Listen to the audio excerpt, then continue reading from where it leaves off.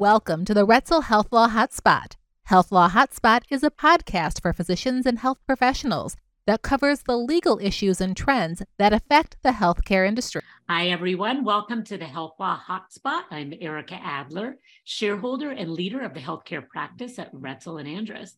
Today, I am joined by Debi Carr. Debi is recognized as a leader in cybersecurity and compliance and is a speaker and consultant. She assists healthcare entities in obtaining and maintaining security within their practices and assisting doctors navigate through ransomware and other types of cyber attacks.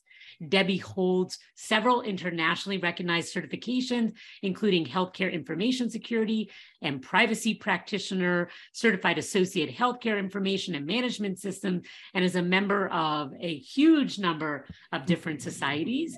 She is with DK Carr and Associates. We're very excited to have her here today because we're going to be talking about cybersecurity and AI challenges for medical and dental practices. And it's a super hot topic. So thanks so much for coming today, Debi. Thank you so much for having me. So tell me a little bit, and everyone out there, a little bit about your involvement with practices, what you generally are doing with them when it comes to cybersecurity, some of the challenges and some of the issues that you're seeing. Well, we have seen an uptick of aggressiveness against the healthcare industry as far as cyber attacks go. And so often doctors depend on just their IT when they really need to be looking at working with a cybersecurity consultant, one that looks, IT does what they do well. They take care of the mechanisms that you have in place. But security should be an umbrella of every facet of your operation. And so what we do is we go in, we help the practice to look at their security concerns, look at what they need to do to implement a security management plan, which, by the way, brings them into HIPAA compliance, that regulation that they roll their eyes and say, oh, it's not. But when you look at it, the security rule, it's really best cybersecurity practices that are frequently misunderstood. So we try to make it simple and we try to help them to implement that security management plan, which brings them into HIPAA compliance. And it also meets HR 7892, which is the safe harbor that was signed in, the amendment to HIPAA, that if you can demonstrate that you have a NIST approved security management plan in place and you have a data breach, which it's not a matter of if, it's a matter of when you have a data breach, it creates a safe harbor, because we always think of ransomware as being the only data breach we deal with. But we're seeing, and I'm sure you see it, we're seeing disgruntled employees calling on, causing problems for other employees in the practice. We're seeing, even handing the wrong walkout statement to a patient is technically considered a data breach. So it's having these things in place. Are you seeing a lot of breaches from the outside via email, or is that kind of, I know even within my own practice, we get tested on that from time to time. Right. Are we still seeing a lot of that, or is that kind of passé now?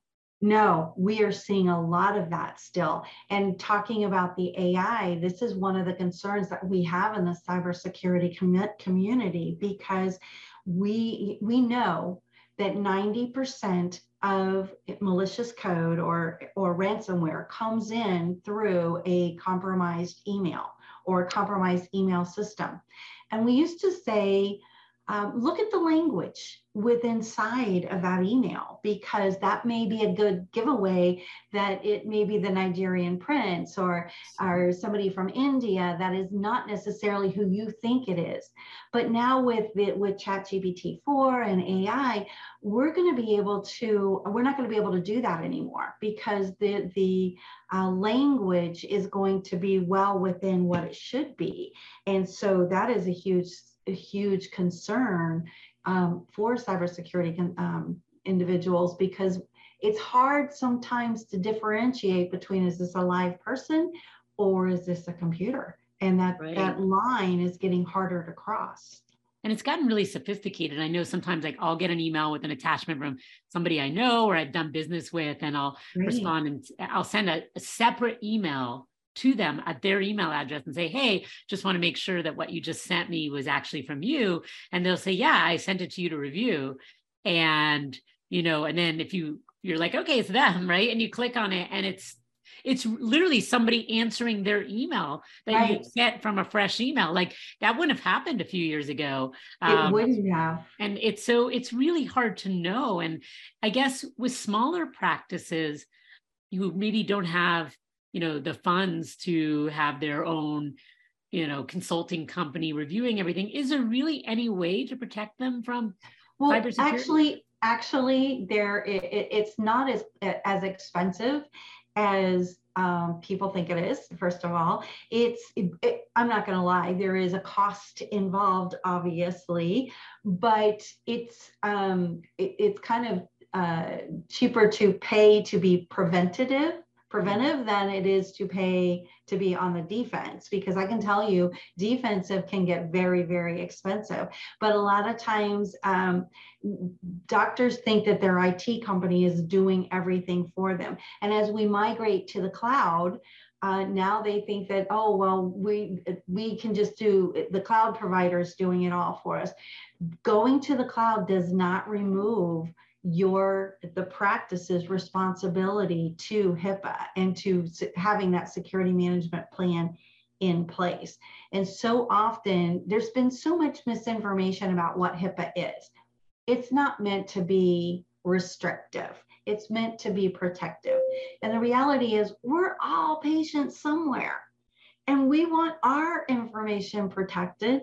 So all we're asking the healthcare industry to do is to protect our information at the same level. But so often that's the excuse I hear, oh, my IT company is doing it.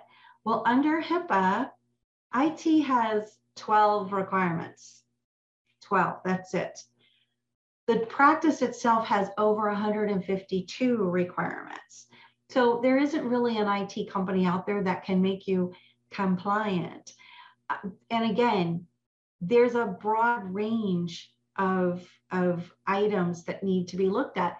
The policy alone on email, how to look at the emails, how to delete an email. I expect the IT company to put up auditing and monitoring. I expect them to enable the spam filters. I expect them to encrypt the emails when we're transmitting information. That's all IT, that's all mechanisms in place.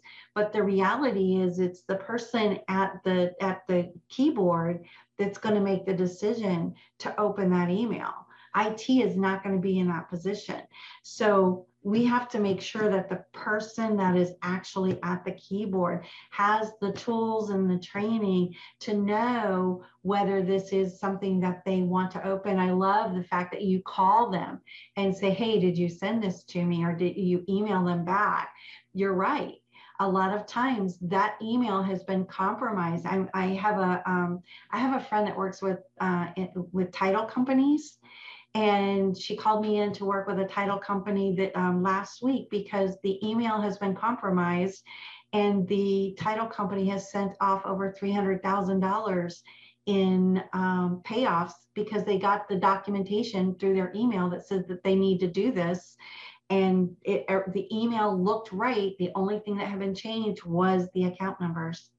And so they've lost over $300,000, and it's a small company. I've had a doctor, they're an endodontist.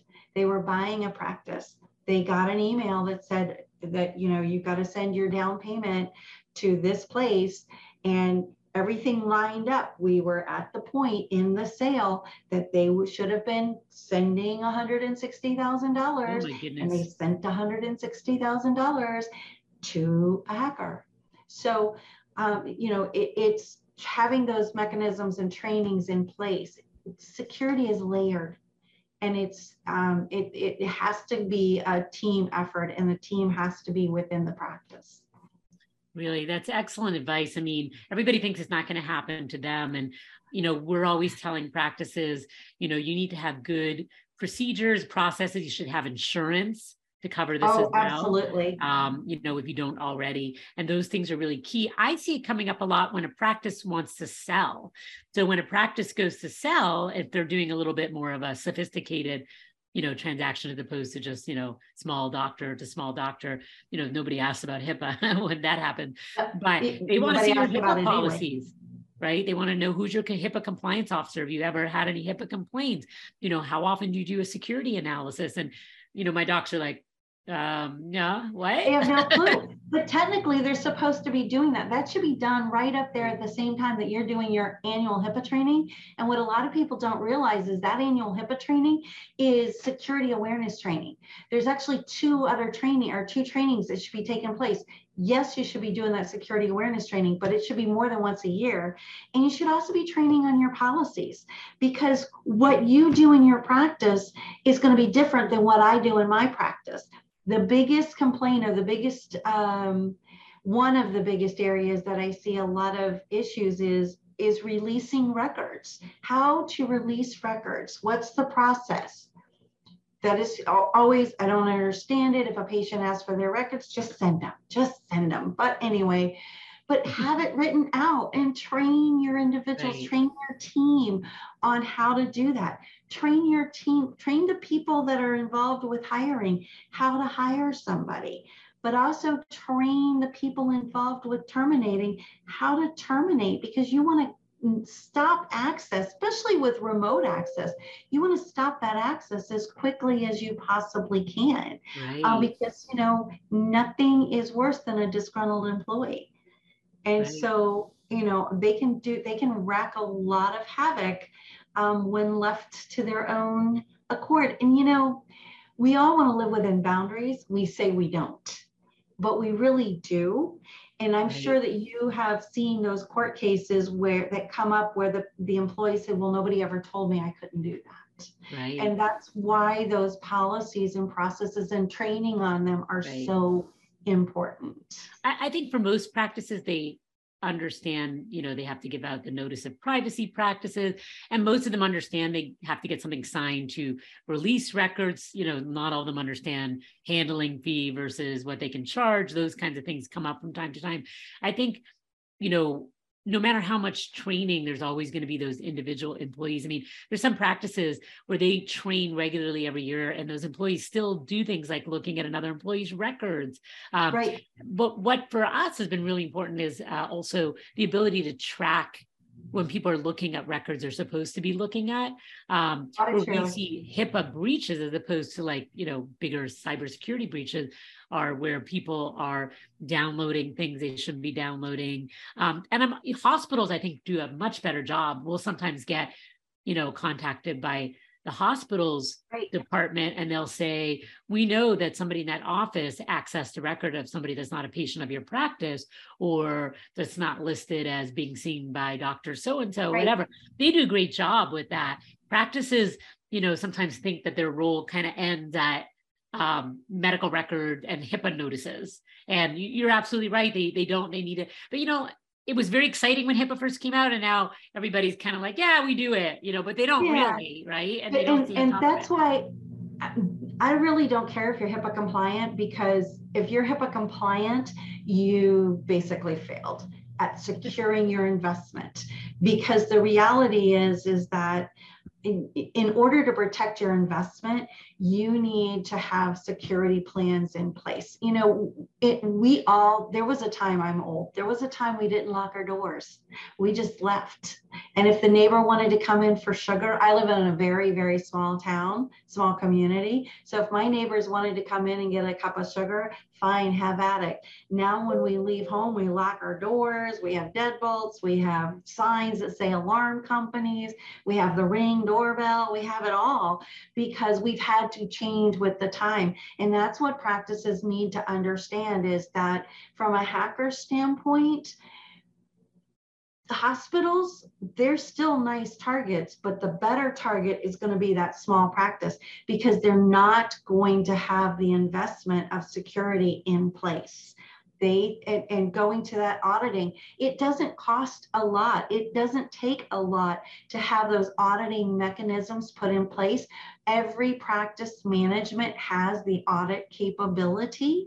It's just that nobody knows how to access it. And there's not a process in place for monitoring and auditing it periodically to make sure that team members are only accessing what they need to. That's why we see a high rate of embezzlement, because nobody's watching. Doctors think it will never happen to me. And when it does, they look at me and they go, was there something I could have done? Yes. Right. If you had done the risk analysis. How is AI and Chat GPT going to affect practices then? I know there's got to be some cybersecurity risk involved with that. There is. Right? There is. And like anything else, it's meant for good. And there's a lot of good things about AI in healthcare. We're going to see increased ability to treat patients. We're going to see the ability to access, or record access, yes, but to determine what the condition is and to better determine what the course of treatment is going to be. So there's a lot of pluses to this, but yes, there are some concerns because we call it GEICO, garbage in, garbage out. What you see, what you're looking for is what you're going to get. And, we're seeing, in your notes, what you put in your notes is what your patient experience is supposed to be. What you did, so, subjective, objective assessment and plan. Well, if you're getting that information from ChatGPT, which I've seen, that's what a lot of people are starting to do, that may or may not be accurate. It's not about just getting that note quickly. I mean, I always preach on don't copy and paste from one patient to another, because that comes through eventually. You will get caught with that. But we're starting to see that there's a lot of great things. It is a great tool, like any other tool, when used appropriately. We've been using AI for years. Those little chat windows down at the bottom that says, hi, can I help you? When would you like to schedule? Those are chatbots. Those are great. But there's a limit, and it's going to be harder to differentiate between, is this a live person or is this a machine I'm talking to? And machines, they're very smart and they're getting smarter every day, but we still need to have that human interaction. And so that is my concern. One of my biggest concern is that we lose that human interaction. And we can use the AI, we can use it to look at a diagnosis and look at the protocols for this condition and that kind of thing. But there's other issues that need to be taken into consideration that AI couldn't do, such as economic position. That AI is not physically looking at that patient to determine what the condition is. And so, we have a lot of mental health issues happening these days. That is something that a doctor is trained to be astute on and trained to notice. The computer is not going to notice those things. So I think that there has to be a balance between the two, quote unquote, technologies, the human and the AI. It is definitely going to be very resourceful. It's definitely going to help with patient care. But because now ChatGPT can write an entire website, including the video and the audio. Well, all a hacker has to do now is put in malicious code into that website. We go to that website, we're hacked. So there's a lot of things that we need to be aware of. I know Microsoft has come out with a product, I think it's called Copilot, to help. A lot of the companies are already jumping on the bandwagon to try to put the security safeguards in place, but it still comes down to layers, and it still comes down to, you can't block everything. Just about the time that we think we've got it. For years, backup was our thing. Backup on site, backup off site. We're good, backup. Well, that doesn't work anymore, because now hackers are taking that information. They don't even bother encrypting anymore. They just call you and say, hey, go to this website because we have your data. Oh, that's so crazy. And I worry, like from a healthcare perspective, of doctors forgetting that they're not like any other business. So if you ask Chat GPT to do things for you, what is its awareness of the law? First of all, its information only goes back to a certain date. I don't know what the new Chat GPT is up to, but it's not the most updated. Does it know how to apply anti-kickback rules to marketing it recommends for you, right? Does it make things up? I know there's been a couple of times where lawyers have, asked questions, gotten answers, and then when they tried to check cases that were cited, there's no such case. And when they went back to GPT and said, wait, what's this case? Oh, sorry, I made that up. Like, to me, that's mind-blowing, because you should always authenticate and double check everything, of course. Right. But I think people feel like this is AI and you can rely on it. And I think that's a mistake. Exactly. And what about coding? That is a huge mistake, because it doesn't always, there's applications out there that we depend on a regular basis, but you know what? Schools aren't allowed to use them because the information has been proven to be maybe not so accurate. We've become a society where we don't check, we don't verify, we see it on social media and it must be true, but no, it doesn't work that way. And we see the same thing with diagnosis, and we never know who's in the system. So it's always good to check but verify, trust but verify. I wouldn't even trust. I would just check and verify. Do you think there's going to be a way to use it though for billing and coding, or do you think that there's like such nuances with that, and kind of comparing the written record with the coding? Is there a way for AI to help with that? I think that there will be. I think that we're seeing that, but we also have to, bless you, we also have to keep in mind, as you mentioned, we have laws that we have to, all 50 states have laws that protect their residents. GDPR has very strict rules. California has a very strict rule. Connecticut has a very strict rule. So we have to keep in mind that, we can use these tools as long as they're used correctly, and we have to limit patient exposure. And so marketing, I know several marketing companies, marketing consultants that are loving ChatGPT, but they are the first to tell you, don't put patient information in it.